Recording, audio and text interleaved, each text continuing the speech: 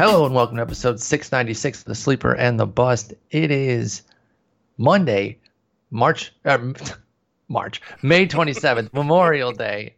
I'm your host, Paul Sport. We should redo it, but we're not. We're just No, going to no, roll because with it's it. draft season, just like March, right? Exactly. Maybe that's what got me confused. I got all these ADPs and draft boards up. I'm your host, Paul Sport, joined by Justin Mason. Justin, how's it going, man? We're gonna talk about these leagues, but I don't know how fun yours was. Um, I had I a had a blast. blast. Yep. I, Like, I, I couldn't agree more, man. It was freaking fun. I hope that I don't know if they filled every single league. I hope they do this again. Yeah. This was one of the most fun online drafts I've had in a long time. We recorded a pod for it over on Friends of Fantasy Benefits. It was Is like is that live? 2.5 Okay. hours, 2 hours and 40 minutes, I think. We even brought on just a random dude from the league, like not a Yes. podcaster or industry guy. Just he was like, "Hey, can I come on?" Well, I was like, "Sure." And because these drafts were just so Wild West like, where people were just taking Totally. whoever they wanted, it was we were just going crazy the entire time, and it was just a ton of fun.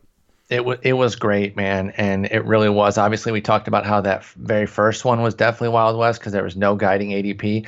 I don't think it mattered. I think literally all of them ended up being their own version of the Wild West because you get different groups of folks, and there were some guys doing multiples, but for the most part, a lot of people just kind of doing the one and done, and so they're putting their imprint on the ADP, and it was crazy. We are going to get into that four bits of news to start with, though, including a couple big injuries.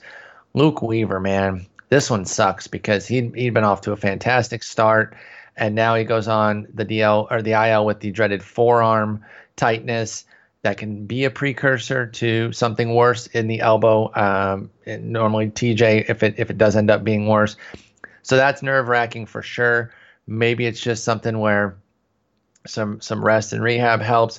But either way, this is a big blow. And while you didn't pay major draft capital for him, he's ended up becoming a key asset for those who have him, especially if they ended up getting one of the busts up front. If you had like a Kluber or something, I know this is going to sound crazy to say, but go look at his stats.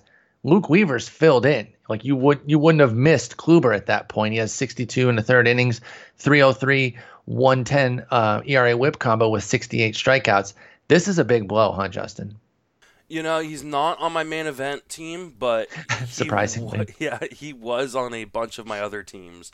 Because you and I talked about how Yep. he was a lottery ticket type guy, and while we didn't necessarily expect him to have a huge breakout season, and considering what he did, we knew that we'd seen excellent starts from him before, a couple seasons ago, and maybe it was just needed a change of location, get his mechanics back in order, and he'd be back on it.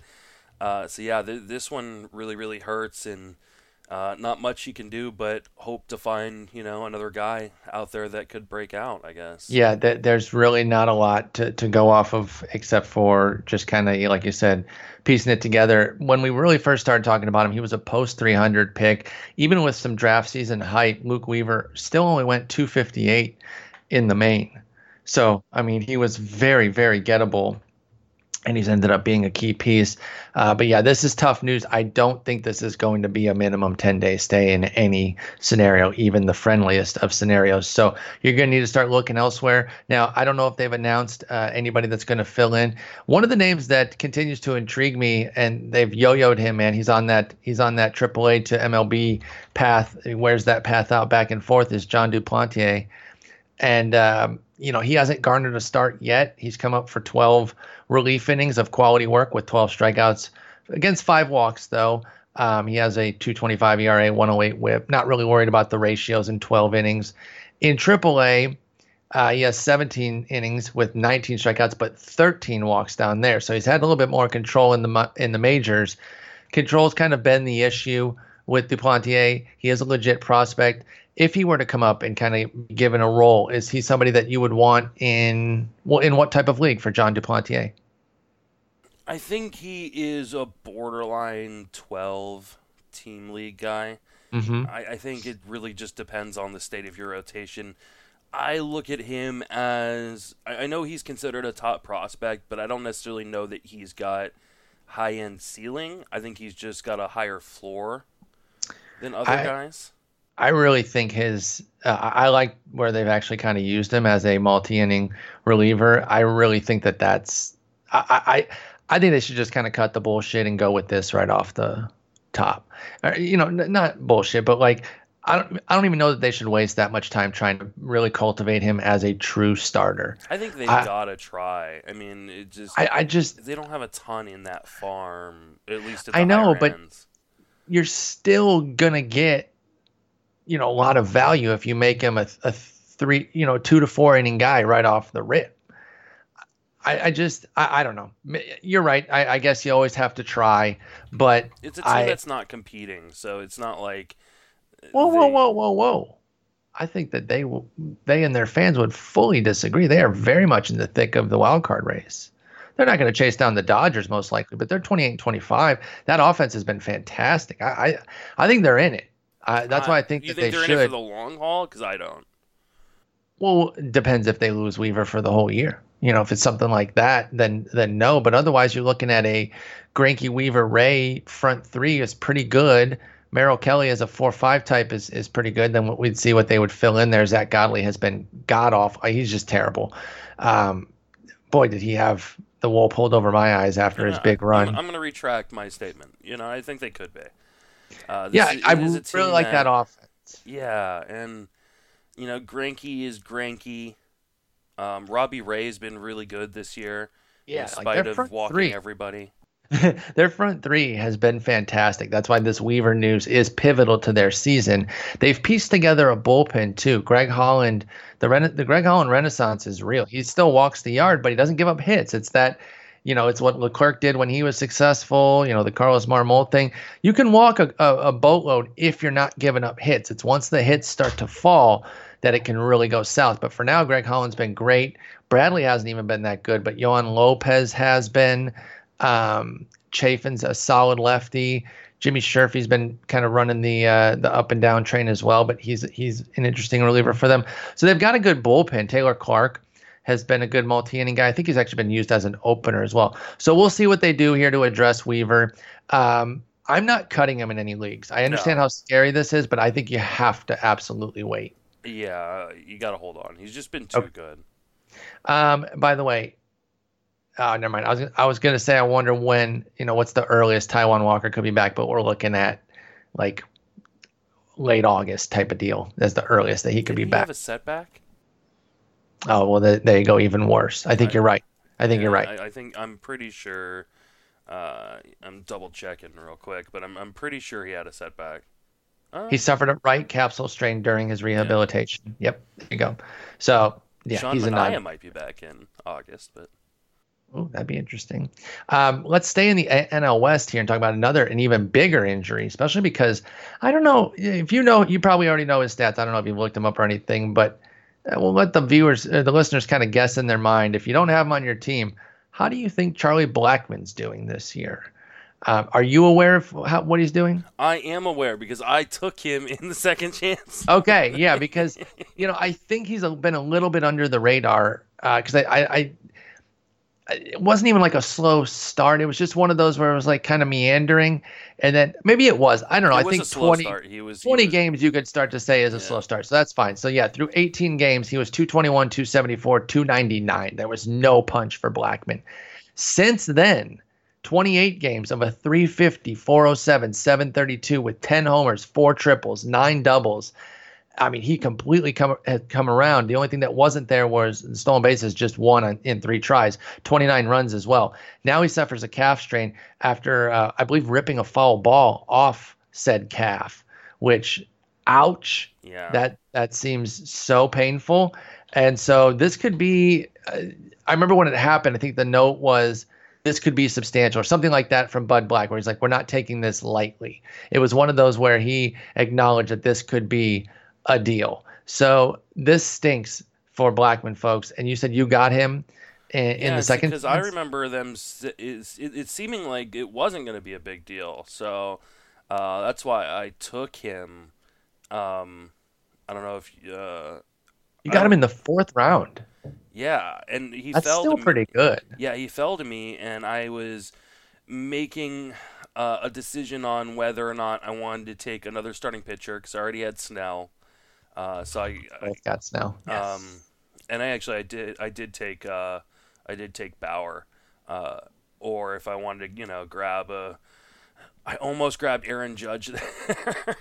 Oh man, if you had gotten a bunch of IL guys again, I would have. Well, that was the thing, and that's the reason I didn't take Judge was because I was like, listen, I'm not gonna take any injury, or I'm not gonna take a bunch of injury guys in this. Yeah. I'm just not gonna do it. And I knew that Blackman was dealing with the issue, but I checked during my draft, and they were like, "Oh, this is a day-to-day thing. We don't know if it's going to require an IL stint." But yeah, I mean, it's unfortunate, especially because they have a seven-game home stretch this week. Yes, I know that's in Coors, and it's a bummer because now I'm putting in Charlie Tilson, who I like, but the wrong Charlie. Yes. The wrong Charlie for sure. You got one of the bigger bargains on Bauer. You got him, I think, 49, and his low in the second chancers was 58. So you were toward the low end. Well, I remember talking to you before the start of my draft, and I was like, I don't know what I'm going to do necessarily on the 2-3 turn because, starting with Trout, and I was like, I might just go pitcher. And Dude. I did not, and I was looking at your draft board going, okay, maybe I'll go Bauer Nola because, it seemed like pitching was going, often and early like they do in a lot of NFBC leagues. And then I just had this weird league where pitching got pushed down. See, that ended up happening in mine. I don't know if I triggered something where they're like, well, he took 2 of the studs, so we're just all going to wait. Because I took Verlander Snell at 9. And after I took Verlander, Scherzer and Sale went. I took Snell, DeGrom, Cole went. Only Bauer in the 3rd round, and then it started to pick up in the 4th round. I was kind of surprised. There are some teams that the first 2 that picked didn't get a pitcher until 6 and 5 respectively, until 7 and 6 respectively. We didn't have a pitcher go until the 15th pick. I mean, Verlander went 15th overall, Scherzer 16. I went Verlander Snell, man. I powered through pitching. Anyway, we'll talk more about that. Yeah, we'll talk about that with Blackman. This does open up even more playing time for Raimel Tapia, who definitely been fitting himself in more and more as he continues to excel. They did call up Jonathan Daza. I don't know that he's anybody that you're really concerned about, except for maybe an NL only because they are home all week, like we said. But anything else here as far as playing time? I imagine this is going to be at least a couple weeks, right? Maybe not just the 10 days, but maybe not a month. Somewhere in between would be my guess. That sounds about right. I mean, I would expect it to be probably 2 weeks. I don't think it's going to be much more than that because they were contemplating not putting him on the DL, and I think they said during one of the games he might be available to pinch hit. So it doesn't seem like this is necessarily a huge issue we thought about the same thing about Giancarlo Stanton. Exactly. It's now, May 27th, and he's still on the IL on my main event team. It has snowballed on him. Is Tapia somebody that you're copping in like a 10-teamer right now? I think he should be owned in every format. I was just gonna say, what's his roster rate right now? I bet you it's not super owned in 10-team leagues. 5% in ESPN. Wow. Yeah, no, he should be owned everywhere. I think he's got to be on. This is the classic. He's got to be on some roster. It might not be yours, but he's got to be on a roster in every league. Here's a question for you, since I'm looking at my own league here. As far as IL goes, would you cut David Peralta for Tapia? Sure. I don't have an IL spot. It's a 10-team only. Spot, yeah. I think I might. Dang, I'll take a look at that later. Anyway, that's the Charlie Blackman injury. We'll keep an eye on that. Hopefully it's not too long. Couple bits of closer news. Pedro Strup's out on rehab. Do you think he comes back and gets that job, or is it classic Joe Madden will work him in and then he and Cishek will kind of battle? Because I guess I'm saying that because I'm a little bit thinking that it might not just automatically be Strop. I don't think he's got that sort of cachet where it's like he's just back now, give me back my job. I I hope mean, it is because of all the shares I got, but I don't feel like it is. I think he will get the job back. I mean, Cishek got beat up in his last outing. True. If he gets beat up in one more before Strope's back, I think Strope easily comes back and claim it. But Strope was so good. So I mean, I don't see why there's, with the caveat that Madden does what Madden wants True. to do. So, but I would expect Strope to get back in there. Maybe they share duties right away as they ease him back in, but I would expect by a week or two back that he's the full time guy. And to save you the tweets, someone's going to say, "Oh, Strope had a 5.06 ERA. He was not so good." He had 3 earned runs in the outing before he went on the IL, which took his ERA from 2.53 to 5.06. Yeah. He'd been perfectly strong until then. Strikeout per inning. I mean, he only has 10 2/3, so a 3-run outing without getting a single out. Those 3 runs doubled his earned runs for the year. Exactly. Like, so I just wanted 3 earned runs in all of his outings before. I wanted to preempt any. No, he wasn't good. He was terrible. No, he was good, and he'll be fine. At the very worst, I think he'll be back. Pedro Strop will get back in the mix eventually. At best, they just kind of put him back in right away, and Cishek goes back to being a middle reliever. By the way, that's all of a sudden, Cubbies, man.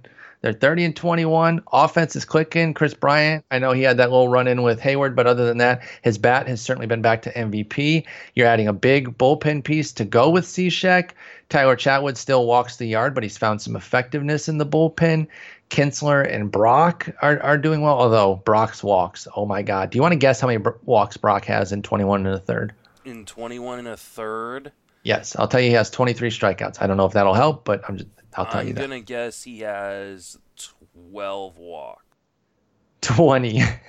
No way. That's not possible. He has 23 strikeouts, 20 walks in 21 1/3. But he has a 2.95 ERA. How? Because ERA is not misleading at all. Holy crap. I just pulled up his page. Isn't that insane?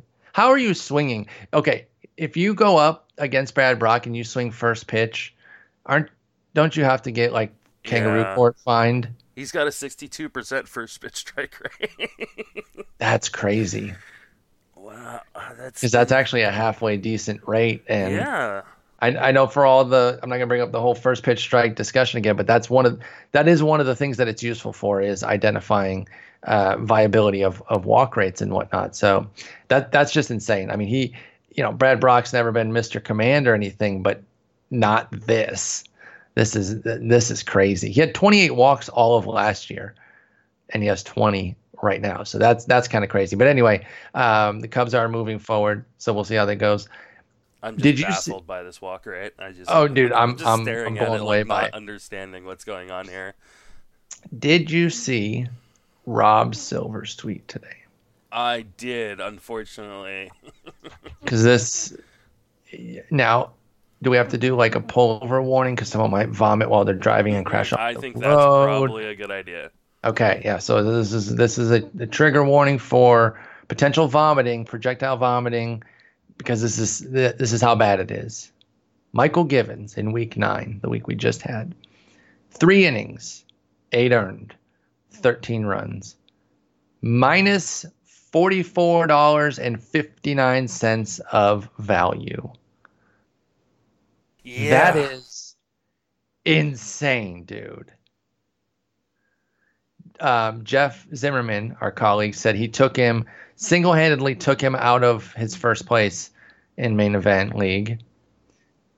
And I mean, the impact of this, it's only 3 innings, but like that is a punch on your ERA and WHIP that you need at least two gems to counter, right? At least. Yeah, that's pretty brutal.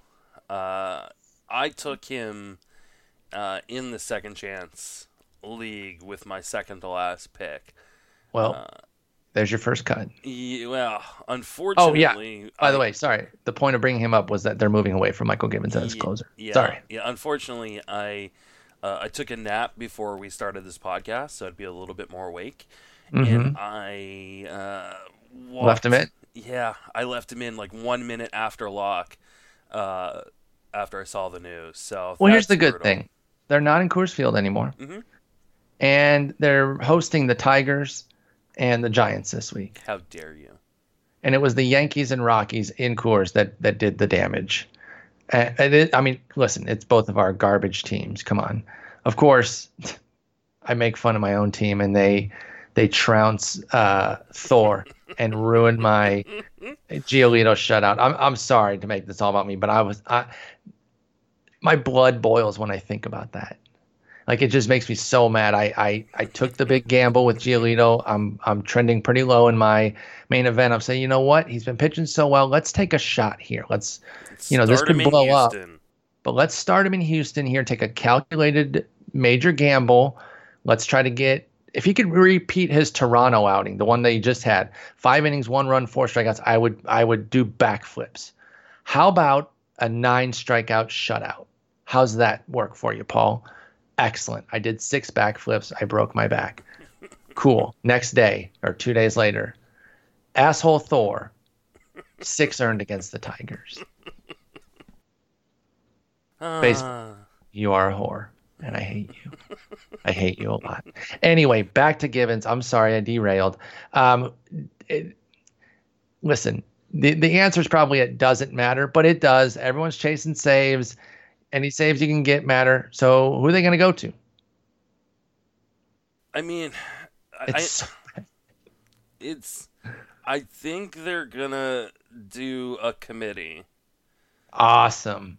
And which makes me not want to, like, right now, like, I don't know if you're looking at Roster Resources page, but Roster Resource currently has them with a 6-person committee. Ooh, I was gonna say, did they do what they did earlier in the season for Seattle, where they got like 7, 8 guys there, Yeah, 6 they've people? got 6 guys there. It's All right, pretty name 'em. much Richard Blyer and Paul Okay, Fry, lefty. which are the lefties. Yep. Miguel Castro, Sean Armstrong, Brandon Klein, and Josh Lucas. Okay. You know what I should have Now, done? I should have made I was up a going name. to say I'm going to pick which one is not the real person. I was just about to say that because I those sh- are not yeah. all real people. Yeah, I should have been like Jeff Smith. Uh, It should have been like Jim Rogers. I'm like, oh, I like Rogers a little bit. Yeah. I lie. I make Yeah. I'm like, dude, I saw Rogers in AFL, dude. He's pretty good. You're like, Paul, that was the fake one. You lose. so damn. here's the. Look, let's say they're actually going to split it up between 3 or 4 guys. They have 16 wins this year. How? So, That's too- are you really going to go invest a bunch of fab in someone who might get you 2 or 3 saves rest of the way? No. I mean, No, just you're avoid right. the So whole maybe situation. maybe it just doesn't matter. How about the one I might look at though, if I was going to look at one, and it's based off of 10 innings. I'm literally just going off the tiny sample. It'd be Josh Lucas. He has 10 in the third with 11 strikeouts, 2 walks, 3.48 ERA, 107 WHIP. That's all I got, man. I full stat scouting. I mean, I got nothing else. Sean Armstrong, I remember being slightly interested in him when he was back with Cleveland, as maybe like one of these next guys who could be a big flamethrower out of the bullpen. It never really came to fruition. In fact, he's bounced around a bit. He was with Seattle last year, and to start this season, flamed out with them. Now he's latched on with Baltimore. I think I agree with you, though. Don't even mess with it. If you had Givens, you took it on the chin. I wouldn't get back in this bullpen here. I just can't really see anything. You know, the name that interests me, but he's not up right now, and he's not that good either. Like, he still needs to develop. But is Tanner Scott. He's nasty from the left side. I did actually see him in Arizona Fall League, but he would put Brad Brock's walks to shame, to be honest. Yeah, I just don't think they're. All right, well then let's stop is wasting time on it. anything. I mean, I'm leaving looking in their minor leagues. I think Lucas is the only one on this team that has a save in the month of May. Okay. So I'm gonna More, guess more than they can say about Jordan Hicks. Yeah. Unless did he get one this week? Because I don't think he has one all month. Oh wow. and he blew one last night. Unless he got one on Saturday, I think that stat still holds. No, he did. He got one, yeah, on Saturday. But until then, he I'll hadn't tell had you, one in May. the one thing that was really apparent to me when I was doing these second chance drafts was you take closers early. Like I Dude, know everybody's like, don't pay for saves. Like this is bull, if we're bull not crap. blowing out like the whole don't pay for saves theory this season, I don't know when we're ever gonna do it because Exactly. like by the time we got to like round 20, there were no closers left. I mean, it was And Sergio Romo and Michael Givens and guys like that are just going to destroy you. for a handful of saves. Yeah. And you and I took that approach. In fact, so we will transition here. By the way, I'll mention Brandon Klein, decent stuff. That last guy in the Baltimore. So Klein and Lucas would be the two I'm looking at. I know some of you guys are desperate. You got to get any save you can get, or you're an AL only. Klein or Lucas are who I would put my money on and just pray. But now let's get to the leagues. You had first pick, so we're going to focus on your draft first. And you did subscribe to getting the closers early. Of course, you went Trout. You mentioned you got Snell 2, Whit Merrifield at 3, which, by the way, I was kind of surprised that he didn't go a little bit earlier. Maybe not. Well, I guess. there's too much recency bias. Yeah, that's true. And he's only hitting 293. He's so awesome. 7 homers, 8 steals. And then you did get Blackman. Obviously, that one's a bummer right now, but it could totally pan out to be fine if this is a short-term issue. And then you got Bauer. So we know those are your first 5. But then you went Trinan Vasquez. I love it. I absolutely love it. And I'm with you. When we get to my team, I also stocked up on. I wasn't going to be left holding the bag or going for clowns or trying to play fab with it. So walk us through your first 7 picks here where you had 3 pitchers, or excuse me, first 6 pick. Wait.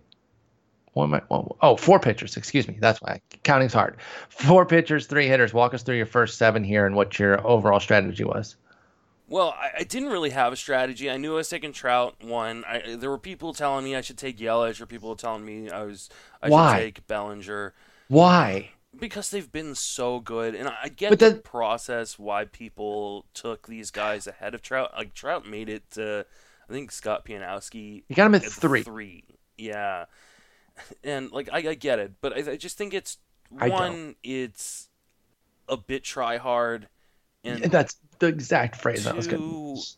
like look at the health histories of these guys. Yelich has dealt with a back issue this year, and Mm-hmm. Bellinger's dealt with all sorts of injuries throughout his short career. So I don't understand just the stability of Trout. Just to me makes him the clear number 1 guy. Even the year he busted his finger up, he was still like the 8th hitter or some Yeah, crazy because he stuff was like on that. an unreal pace that year. I mean, it was just Exactly. Yeah, I understand what those two have done, and I'm fine with them actually going 2-3. Moving up from their preseason draft positions. Although Yelich wasn't too far, Bellinger, it's about a 2-round jump, and I'm fine with that. But why do you complicate things and just go away from? If anything, haven't you already? I don't. If you believe in like the regression patterns and the way things generally work, wouldn't you say some of the best of Bellinger and Yelich has already been absorbed, and maybe Trout has some more coming? yeah. I just You know, I just don't see the rationale that I couldn't come up with a rationale I for couldn't do it. taking anybody else, and so I took Trout, and then I knew well enough that not to make a plan for the 2-3 turn. Yeah, I because you knew were I going to have no wanted clue. to get a starting pitcher, but I thought that this was, and it turned out to be one of those drafts where people just went and got their guys. They didn't care as much about ADP as other drafts earlier in the season. People really reached on guys that they wanted. I saw Gallo go at pick 15. Mention where he went. Yeah. What Yeah, was that? pick 15. So, Dude. and Josh Bell went at pick 20. Dude. So it just was a draft where I was like, okay, I'm just gonna take the best available player through like the first 5 rounds. I'm not gonna worry about position. I'm not gonna worry about anything else for the first 5 rounds, and then after round 5, that's when I'm gonna start thinking about looking at my team and going, okay, how can I turn this into a strategy? And so I went Trout, Snell, Merrifield, Blackman, Bauer, and then I looked and I went, you know what? I don't really like a lot of the hitters that I would normally. I was really hoping that Jose Altuve would fall to me Oh in the man. 6th round, and my boy Colin Weatherax from Friends of Fantasy Benefits popped on him. He took the Justin Mason all IL injury approach. Did he learn nothing from his boss? He did not, because he took Altuve, Stanton, Clevenger, Craig Kimbrell in the 12th, which I thought was a really sneaky pick, actually. Wait, say that again. Kimbrell in the 12th. Oh, okay. Yeah. Oh, so on Kimbrel. Yeah, we were talking. So I streamed mine on Twitch and you did a podcast for yours. And I was saying he got him in the 12th. He went in the 7th in my league. That 12th is great. I was saying you should almost be more confident in Kimbrel now than we were in the preseason. Obviously, we didn't know that he would get punted here. Yeah, right around. But yeah, now that we know that he's almost certain to sign after the draft now, which again, it was a possibility coming into the season, but it was not known or expected. So he was being taken kind of in the middle of drafts or whatever. But at this point, I was kind of treating him like himself for the most part. And if I hadn't gotten the duo that I got, Kimbrel would have been on my radar firmly. And then did you say he got Clevenger as well? Yeah, Clevenger and then Kluber. What round did he get Clev Dog? He got Clevenger in the 11th. Dude, 8th in my league. He got some good bargains on Kimbrel and Clevenger. And then he took Kluber in the 18th. Because I didn't hate either price on those two. Kluber went 25th in my league, so he paid some of it back there. But once you get past like 15, it's even more open than the drafts were at large already. So, and then he spent. It was Collins. For those who don't know, he's one of my podcasters and writers at Friends of Fantasy Benefits. He loves to talk a lot of trash. But he's actually a very, very good fantasy guy. He won his he did his first main event league last year, won it. And he's going hard on the Nats. Yeah. Yeah, we were joking. He was after his first 4 picks. I was like, "So, Nat stack?" And seriously? He was like, "Oh no, what am I doing?" And then I mean, getting the good ones. He took Nola. I was like, "What are you gonna do when Nola goes up against the Nationals?" Like, that is tough. I mean, like, we don't talk about stuff like that, but like, you got to balance it. You can't be perfect to where your pitchers avoid your best hitters. But I guess if you are gonna stack one team like that and get the 3 best he got, for those wondering, it's Trey Turner, Rendon, and Soto, and then he got Nola. I don't know, maybe you do go a different route than Nola there just because of that potential there. The next pitcher off the board was actually 4 in a row. It was Castillo, 5 in a row, 6 in a row. Castillo, Barrios, Bieber, Paddock, Ryu. Would you have taken any of them over? I know you still like Nola, so my guess is no, but would you have taken any of those over Nola in Collins' situation to avoid the NL East thing? I think you can make an argument for Castillo. Yeah. I mean, as much as I like Paddock, he's now dealing with some sort of back issue, stiff neck type of back thing. And who knows how many innings they're going to let him go if they fall out of it this year. Carrasco was there too, by the way. All those guys. Castillo, Carrasco Barrios had gotten blown up earlier that day, and so that's what I attributed there you go. His kind of fall from, because I was like, well, if he comes back to me in the 6th round, do I take my 3rd starter? If it's Carlos Carrasco, you do. Yeah, like, I mean, so it was really difficult for me, but he ended up getting grabbed by the guy we had come on the podcast, Aaron Cummings, so who was really sharp. And then we joked, like, as soon as we kicked him off the podcast, like his whole draft went off the rails. He was getting osmosis there. He was getting some of y'all's knowledge, and then his draft went off the rails there once you guys started talking without him. So then you got your 2 closers, and I saw the guy in team 12 take 2 closers on the 3-4, and I felt that was really too early. But one of the things I love to do when I'm on the turn is grab closers back to back.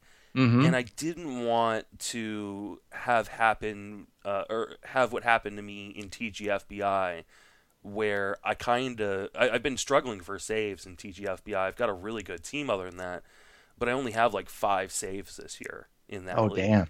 I'm in 6th place in the league. If I had 2 locked on closers, I'd probably be winning that league right now.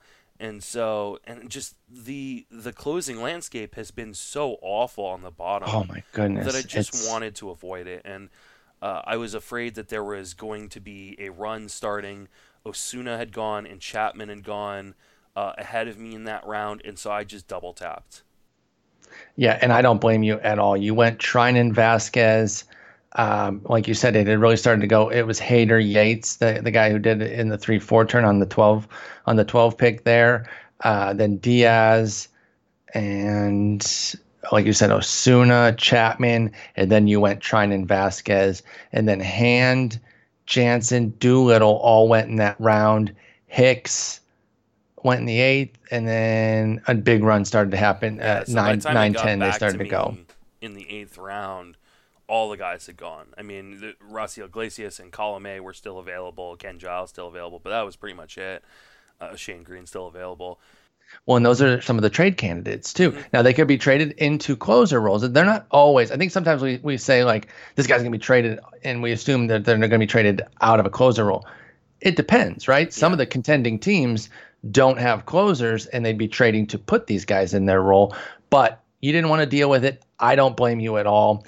So let's pick up after that. You've got your closers set. You've got 2 power starters with Snell and Bauer. I know Bauer's been a bumpy in May after an amazing April. He talked after his start against Tampa Bay, said he felt really good. I don't think there's an injury or anything like that. Honestly, I kind of think it's what I was worried about is happening, where he just kind of tinkers in and out and maybe tries, does things a little bit too much, over indexes here and there. But I was not afraid to draft him here in the second chancers though, because I knew the price would come down. Yeah. Although you got a better discount on him than he went for in my league. So now you feel like you have to go for some offense, I imagine, because 4 of your first 7 were pitching, and offense you took. Your next 7 picks were hitters. So kind of walk us through rounds 8 through 15 here on what your strategy was and how much recency bias versus how much you were still trusting the front, the projections that we had from back in March.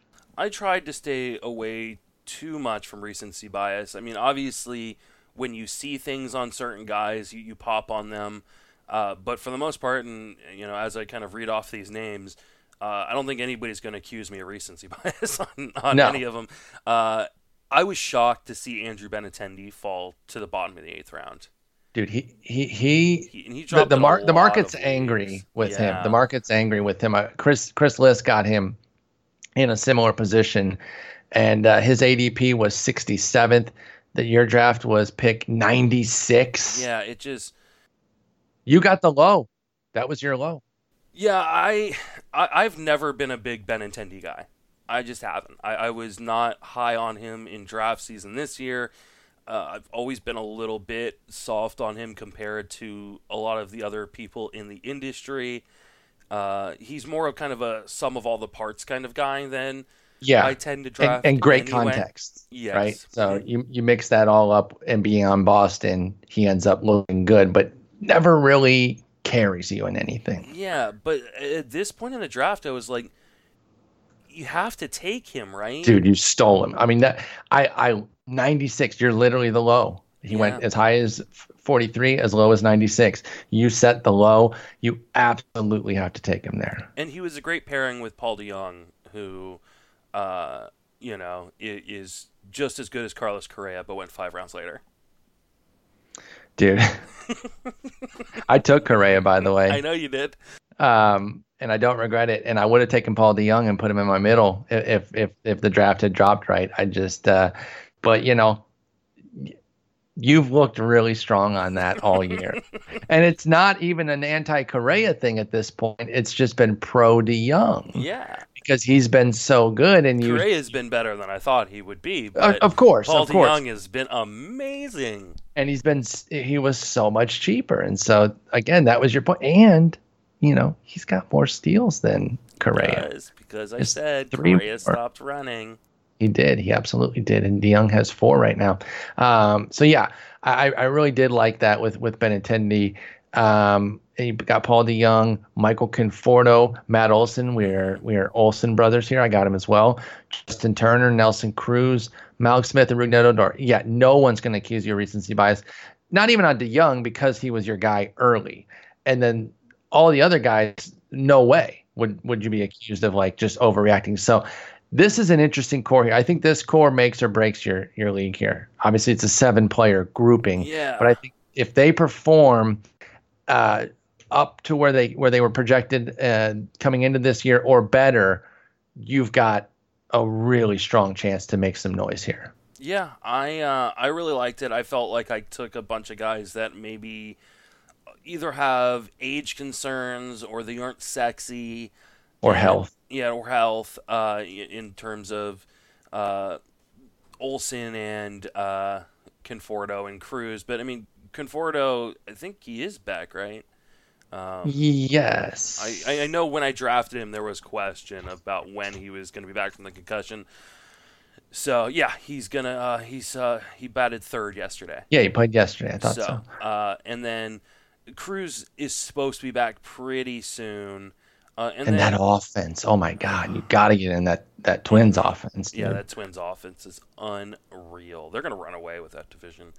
And then Malik Smith, I know he's been shaky since he came back, but again, he walks, which is a good thing, and steals bases, and my team needed just a little boost on speed at that point, and just kind of buying low on Rougned Odor. Yeah, which a guy you've been pro on, and he fits your pattern of, I'll take a super challenged batting average and hope things go well. I believe his under the hood is pretty good for Odor as far as StatCast and stuff. And because I'd set such a safe batting average floor, mm-hmm. like I can take that. I can, I got Trout, I got Merrifield, I've got Blackman, I've got Benintendi, I've got Justin Turner. Later on I grabbed Miggy. I set myself up with a pretty safe floor right there. So I agree. I felt pretty good about taking kind of one of those batting average sinks.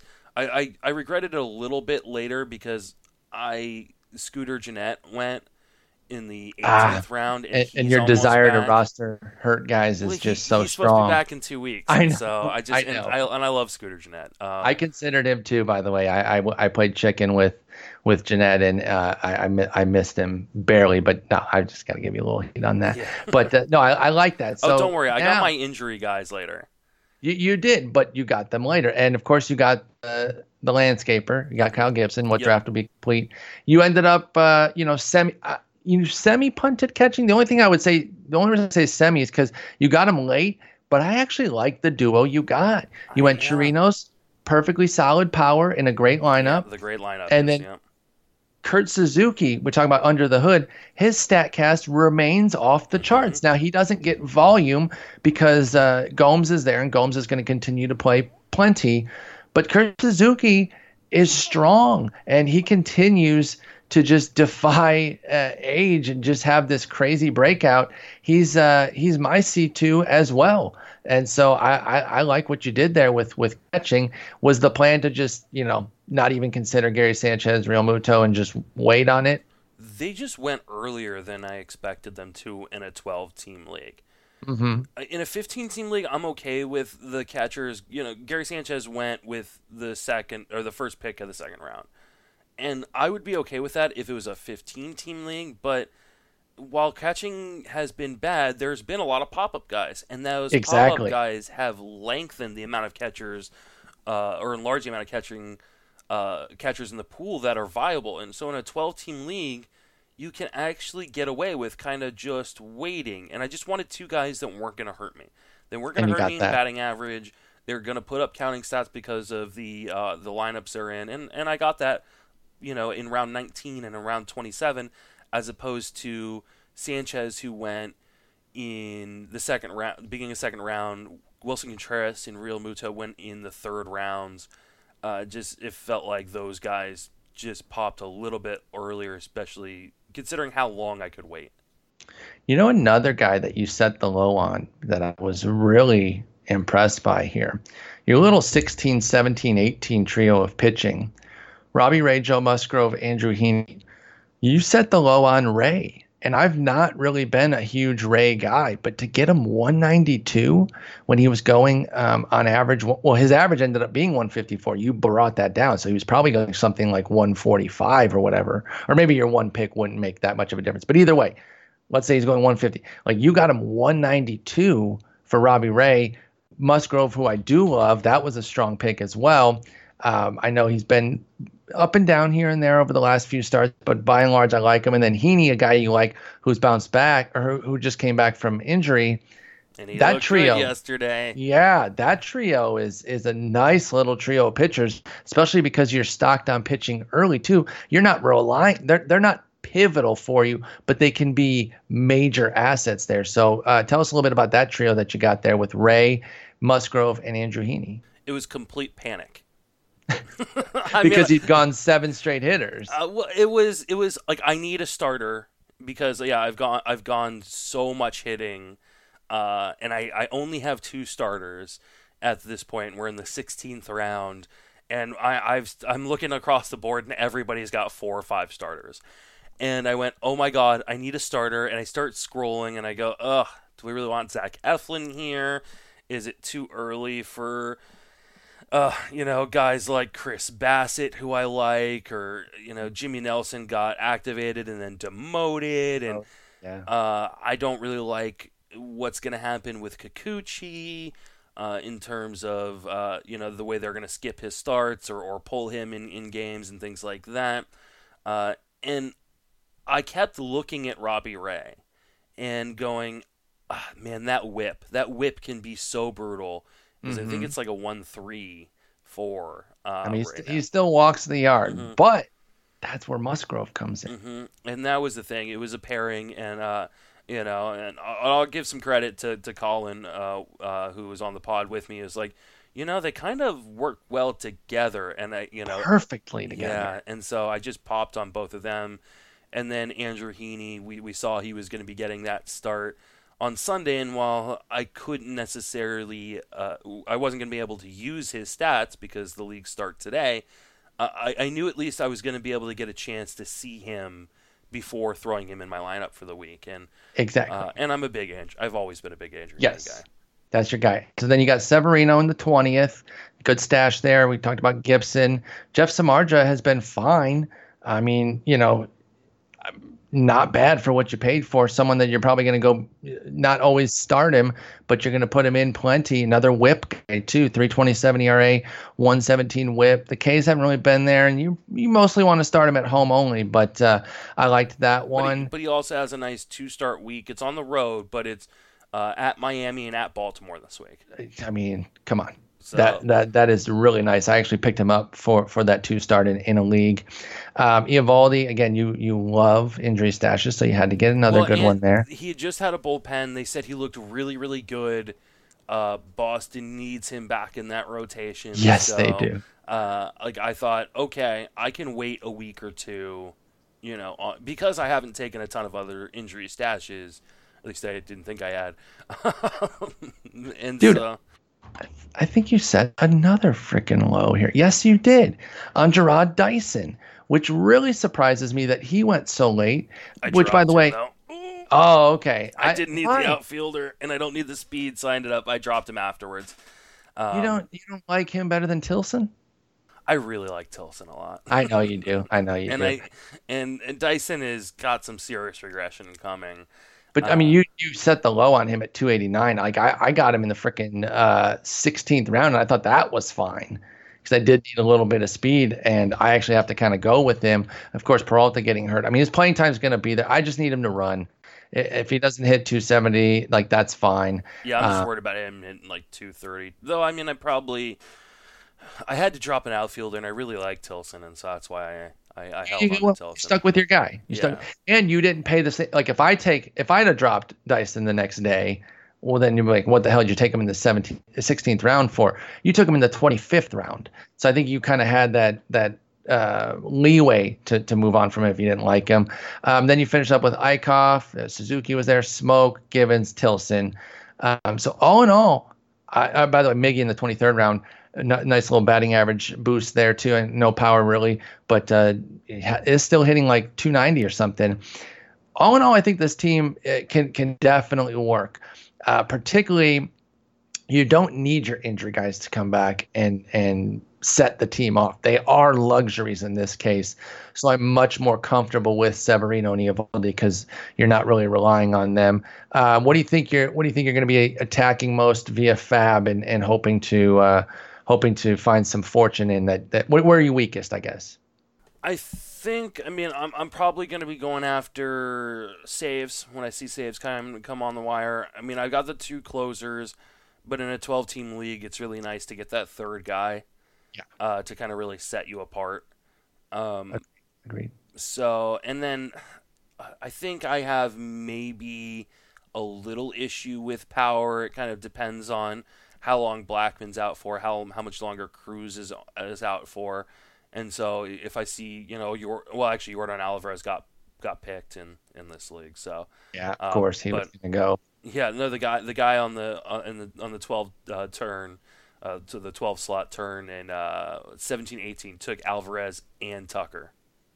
Oh, wow. So he's just saying, yo, Houston, give me something here. Well, because the Springer news broke. Yes, and okay. So, and they hadn't announced that they were bringing up Derek Fisher. And they picked up Derek Fisher, so dude. What a troll job. He was like, well, I might as well get one of these guys is going to pop for me right now. Not yet. But, I mean, he also, like I said, he's the guy who took Hader and Yates, but he also, he had some interesting picks, like the Paddock Ryu pairing as his top 2 starters.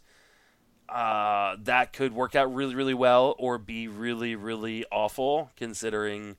Could be light on innings for those 2. Yeah, especially because his third starter is Rich Hill. Oh, Mr. Reliable. His 4th starter is Julio Teheran. Oh. And then he's got Yanni Chirinos and Pablo Lopez. That's the rest of his staff. K count's just going to be tough because of innings there. I mean, it's like the K per 9 for his team. His K rate will be fine, but he took volume. Zach Gallen too, who's not in the majors. Who's not in the majors yet. So he was kind of like, I had a full-on recency bias guy. In fact, he so much so that he changed his name to recency bias. So I appreciate that he's diving into the meme. Did you have any, like, this guy kind of did it, but did you have anybody that was like full-on, give me Riley, give me Bell, give me everyone doing well right now? Our team 6 started out Mondesi, Bell, Rosario. He also added Devers and Chavis. Hell, and even Buxton and Domingo Germán. Yeah. Boyd. Odorizzi. Yeah. Hansel Robles. Chris Bassett. Astadio. I think Pence. he qualifies the most for you. He also rostered Jesus Luzardo, so he's like trying to get ahead of the recency bias. That's right. Yeah, that's right. He has recency bias. Oh yeah, there you go. So, Mondesi in the first round, I kind of figured he was going to go in the first round, and I picked 9, and I would have even considered him maybe if my pitcher hadn't been there, which I ended up taking Verlander. So we won't go too crazy on my team here, but I'll just give you an idea. I picked from the 9 spot. I went Verlander, Snell, Harper, Correa, Hader, Osuna. So I had 4 pitchers in my first 6 picks. And I felt really good about it. I just thought there was going to be offense in the middle rounds that I was comfortable with. I wanted to get premium pitching both on the starting and closing ends, and I definitely did that. I guess Kimbrel could go to Milwaukee, but I think some people are still telling themselves that Hader isn't the closer. But if he's not, then who is? Because he is. He absolutely is the closer.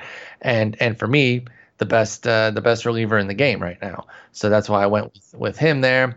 And then I did go 5 hitters in a row: Victor Robles, Ozzie Albies, Matt Chapman, Matt Olson, and Ketel Marte to get the hitting back on track. Then I went Bumgarner, Musgrove, Barnes in 3 of my next 4. Matt Barnes with Ohtani mixed in. Dyson, Verdugo. They kind of round out my outfield a little bit with Harper, Robles. I took Grichuk later, and then I took a guy that probably didn't even go in your draft because I might have been the only one to take him. And this is a nod to the bat because Jordan Luplow was highly projected with the bat. He was like projected to be the 28th outfield the rest of season with 23 homers and 6 steals. And I was like, whoa, okay. I was, just making my list, cross-referencing some stuff. I did want to look at a rest of season projection, and the bat had him projected to go off power-wise. And so I took Jordan Luplow, and we'll see if that pans out. But that was kind of my sneak pick there. I want to see if the bat is right on that one. He did not go in my league. He only went in one other, and that person took him even later than I did at 355. I took him 321. I will say nod to Jason, who is still out on. Who? He's injured. So he's on the IL. Yeah, he's on so the you IL. Drafted him. Yes, yeah. He's on my main event team. He actually talked up Luplow a couple weeks ago. There you go. So, I was really intrigued by that, and that was who stood out to me when I was doing some cross-referencing with the bat rest of season. But, yeah, looking at my squad, what do you think of it? I'm interested to hear your thoughts on what I was able to do from the 9 spot. I really liked your team. I know I threw the floating trash can at you. Yes, of course. It's your opinion, and you like to hurt feelings. Yeah, exactly.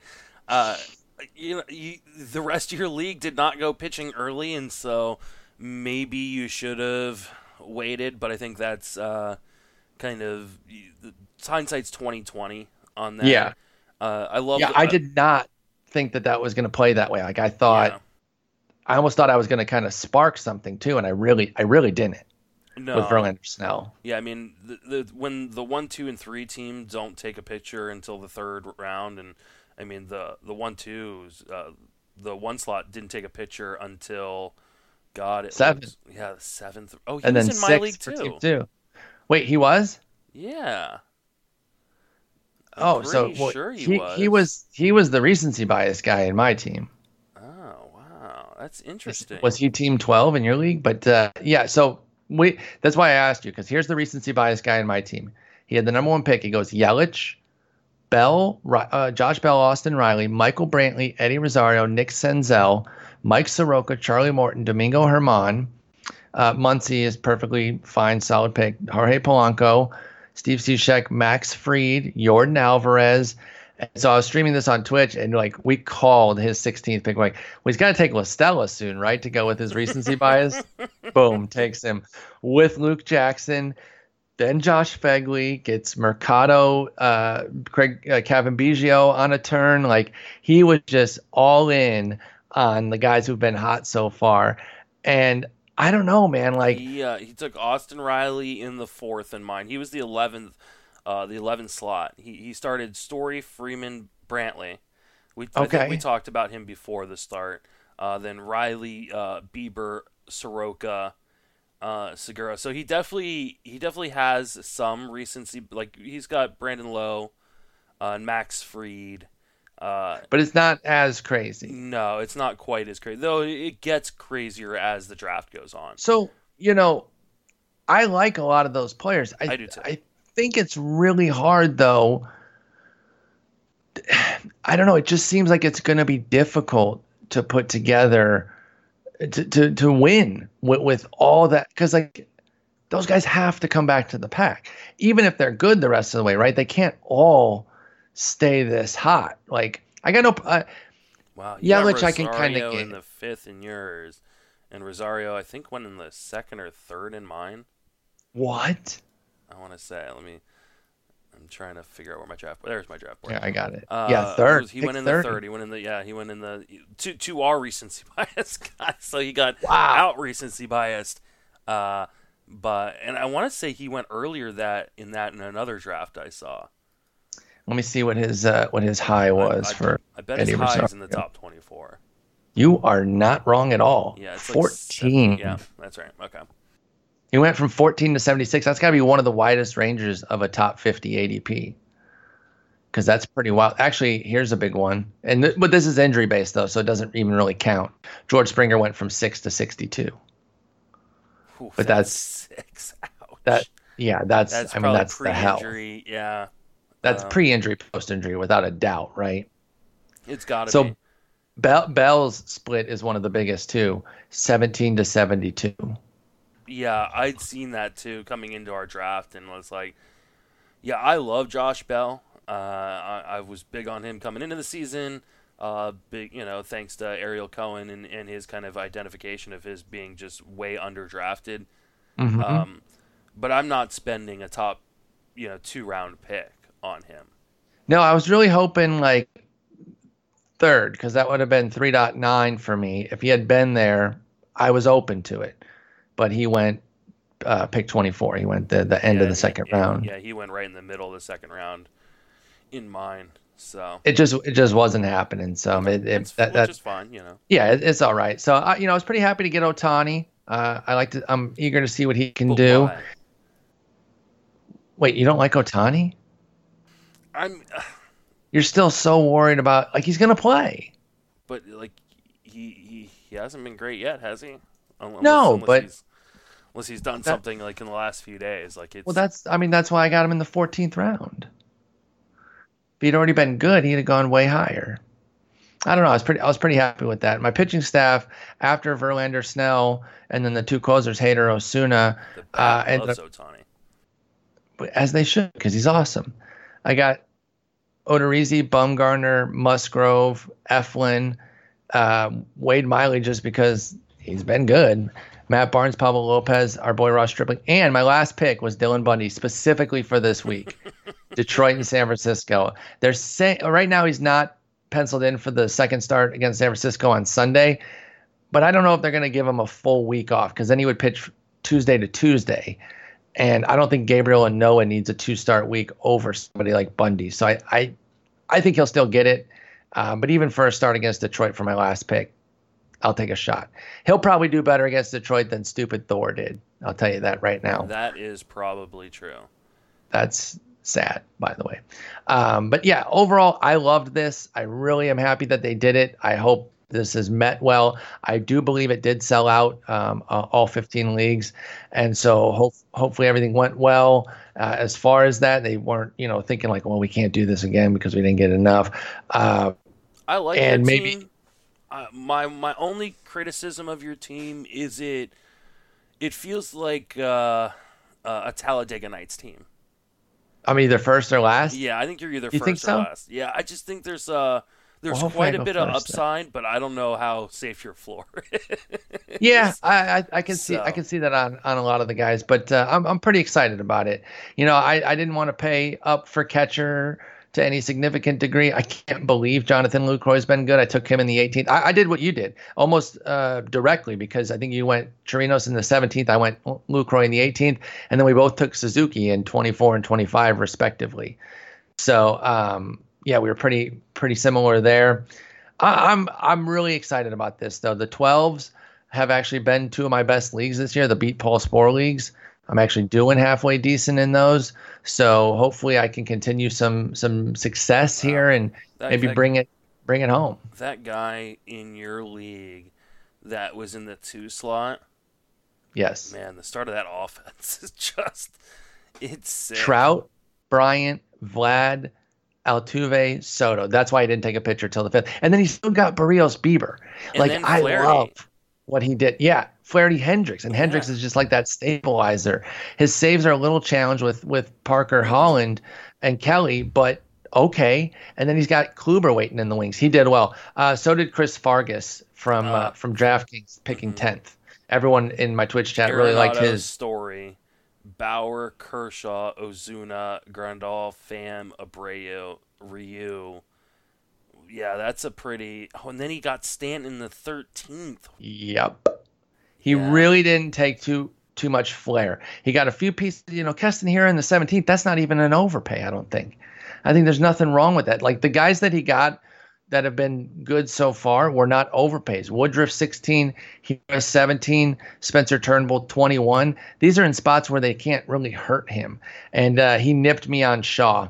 I was taking Shaw in the 26th. He took him before me. I ended up with Kike Hernandez, which is fine. But I kind of played a little bit of chicken there. Would you have taken Dietrich or Shaw? Derek Dietrich or Shaw?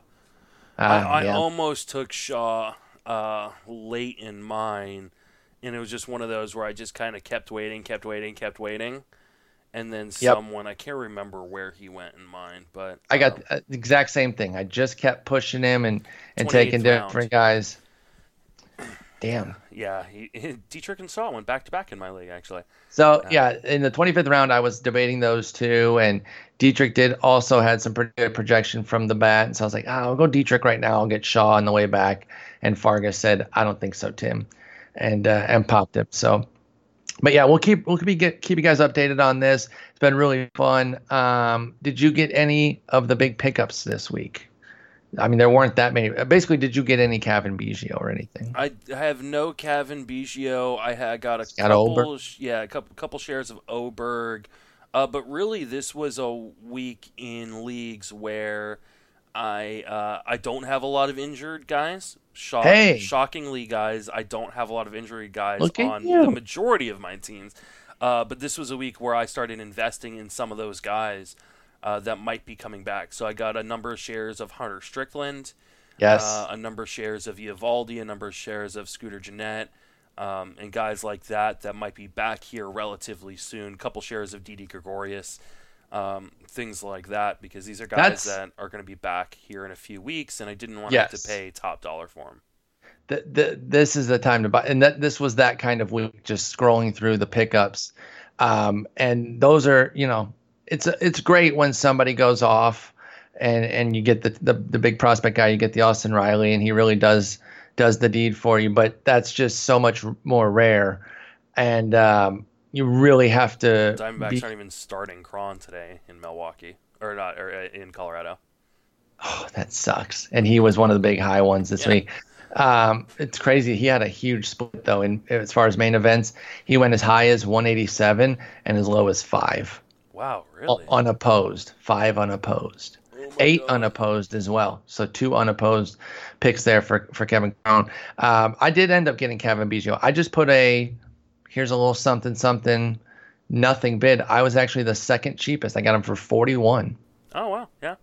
And Ian and I talked about him yesterday. Just, I think he is a guy that he's gonna play a fair amount. I think they may move him around. I don't think he's got some outfield going. Yeah, I just don't think he has like the supreme impact, and so getting him cheap is fine. I just didn't want to be one of those guys that spent $100-something. Exactly. And in my league, I know that he went for $2 something, I want to say. Oh no, I guess he didn't. He went for $88 in mine. Okay, but even that's too much for me. League, I wasn't gonna pay that either. It was my TGFBI league.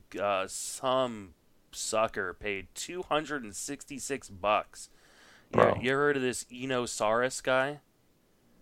Oh no, I don't know that guy. Yeah, that sounds he also awful. spent $211 on Kevin Cron. Yo, he went in.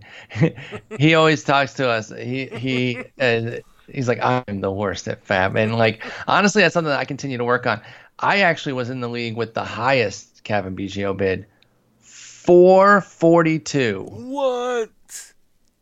That is 442. In football, there's like makeup calls. Like that's a makeup call from not bidding enough last week. Correct. And thinking that Cavan Biggio, Matthew Bowe. I don't know him. Matthew Bowe went for it, man. Oh and my God. I mean, hey, he also got Kevin Cron. I wonder how much he paid for Cron. Let me see here. But that is a lot. But obviously he didn't need to do that because the secondary bid was 199, which is still pretty high. Again, I wasn't really going that high for Cavan Biggio. I thought, something in the 40s. If I could get him, great. If not, really no sweat off my back. It feels like the people who bid a lot on them were guys who missed out last week. I think you're right. I really do. I think that's. I had some optimized bids in TGFBI. Hunter Strickland, I got him for $44. Runner up was 38. Nathan Eovaldi got him for 3. Runner up was 2. Damn. Yeah. I continue to be just blown away by how these bids, when you look at all the leagues, how it can be 442 in one league and 30 in another. Just like the league dynamics it's just it's crazy to me. It's absolutely insane to me, but it's kind of what makes it fun. And Fab is super challenging, I feel I don't think I'm great at it, but I've definitely gotten better. Do you think there is I mean, I think there's obviously a skill to Fab. Yeah. But do you think there is a skill to optimizing it in the way that some people in the industry kind of make it out to be? Like, No, because you can't know what yeah, you like can only come up with what you think the guy should go for. So you can only you can bet, basically what I would consider this is like you can only bet against the house, but you don't know what the other players are going to do. Basically like blackjack then, right? Because you don't know if dumbass McGee over here is going to hit in a bad hit situation and ruin what you thought was optimized. So you can only go so far. Like you can't be perfect at it. I know like everybody hated the whole April victory lap things. To me, Mm-hmm. the posting your Fab win Is that now? is it's way worse. Well, Like I think that pretending that there was skill, like when that, I get like him, that I'm is, happy about him, but I feel like it's luck. I'm like, yes, oh, I was lucky if you're to. posting to be like, oh, I lucked out here. This guy only was $2 less than my bid, or even to post the other way, like, oh my god, I'm so dumb, like I I just lost by missed it by one. a buck. Yeah, I'm fine with that. But like this whole like I'm amazing at optimizing my Fab thing. Like if you were in a different league, it wouldn't have worked out that way. Unless you Exactly. know your league. If you're in like I think there A is 10-year league type. Well, yeah, or even the like some tout wars in some labor. some industry leagues and things like that. But I mean, it's just otherwise it's random like luck of the draw of your league. I It mean, really is. And I the learned people from the people saying, "Oh, I optimized my Biggio bid." If they had been in the league with Eno, they wouldn't have won. exactly. I learned under Dusty Wagner, and you know, even he's like, we He's just come pretty up with good. what we can. He's really good at it, but I think even he understands that you can't be perfect, and you're still betting.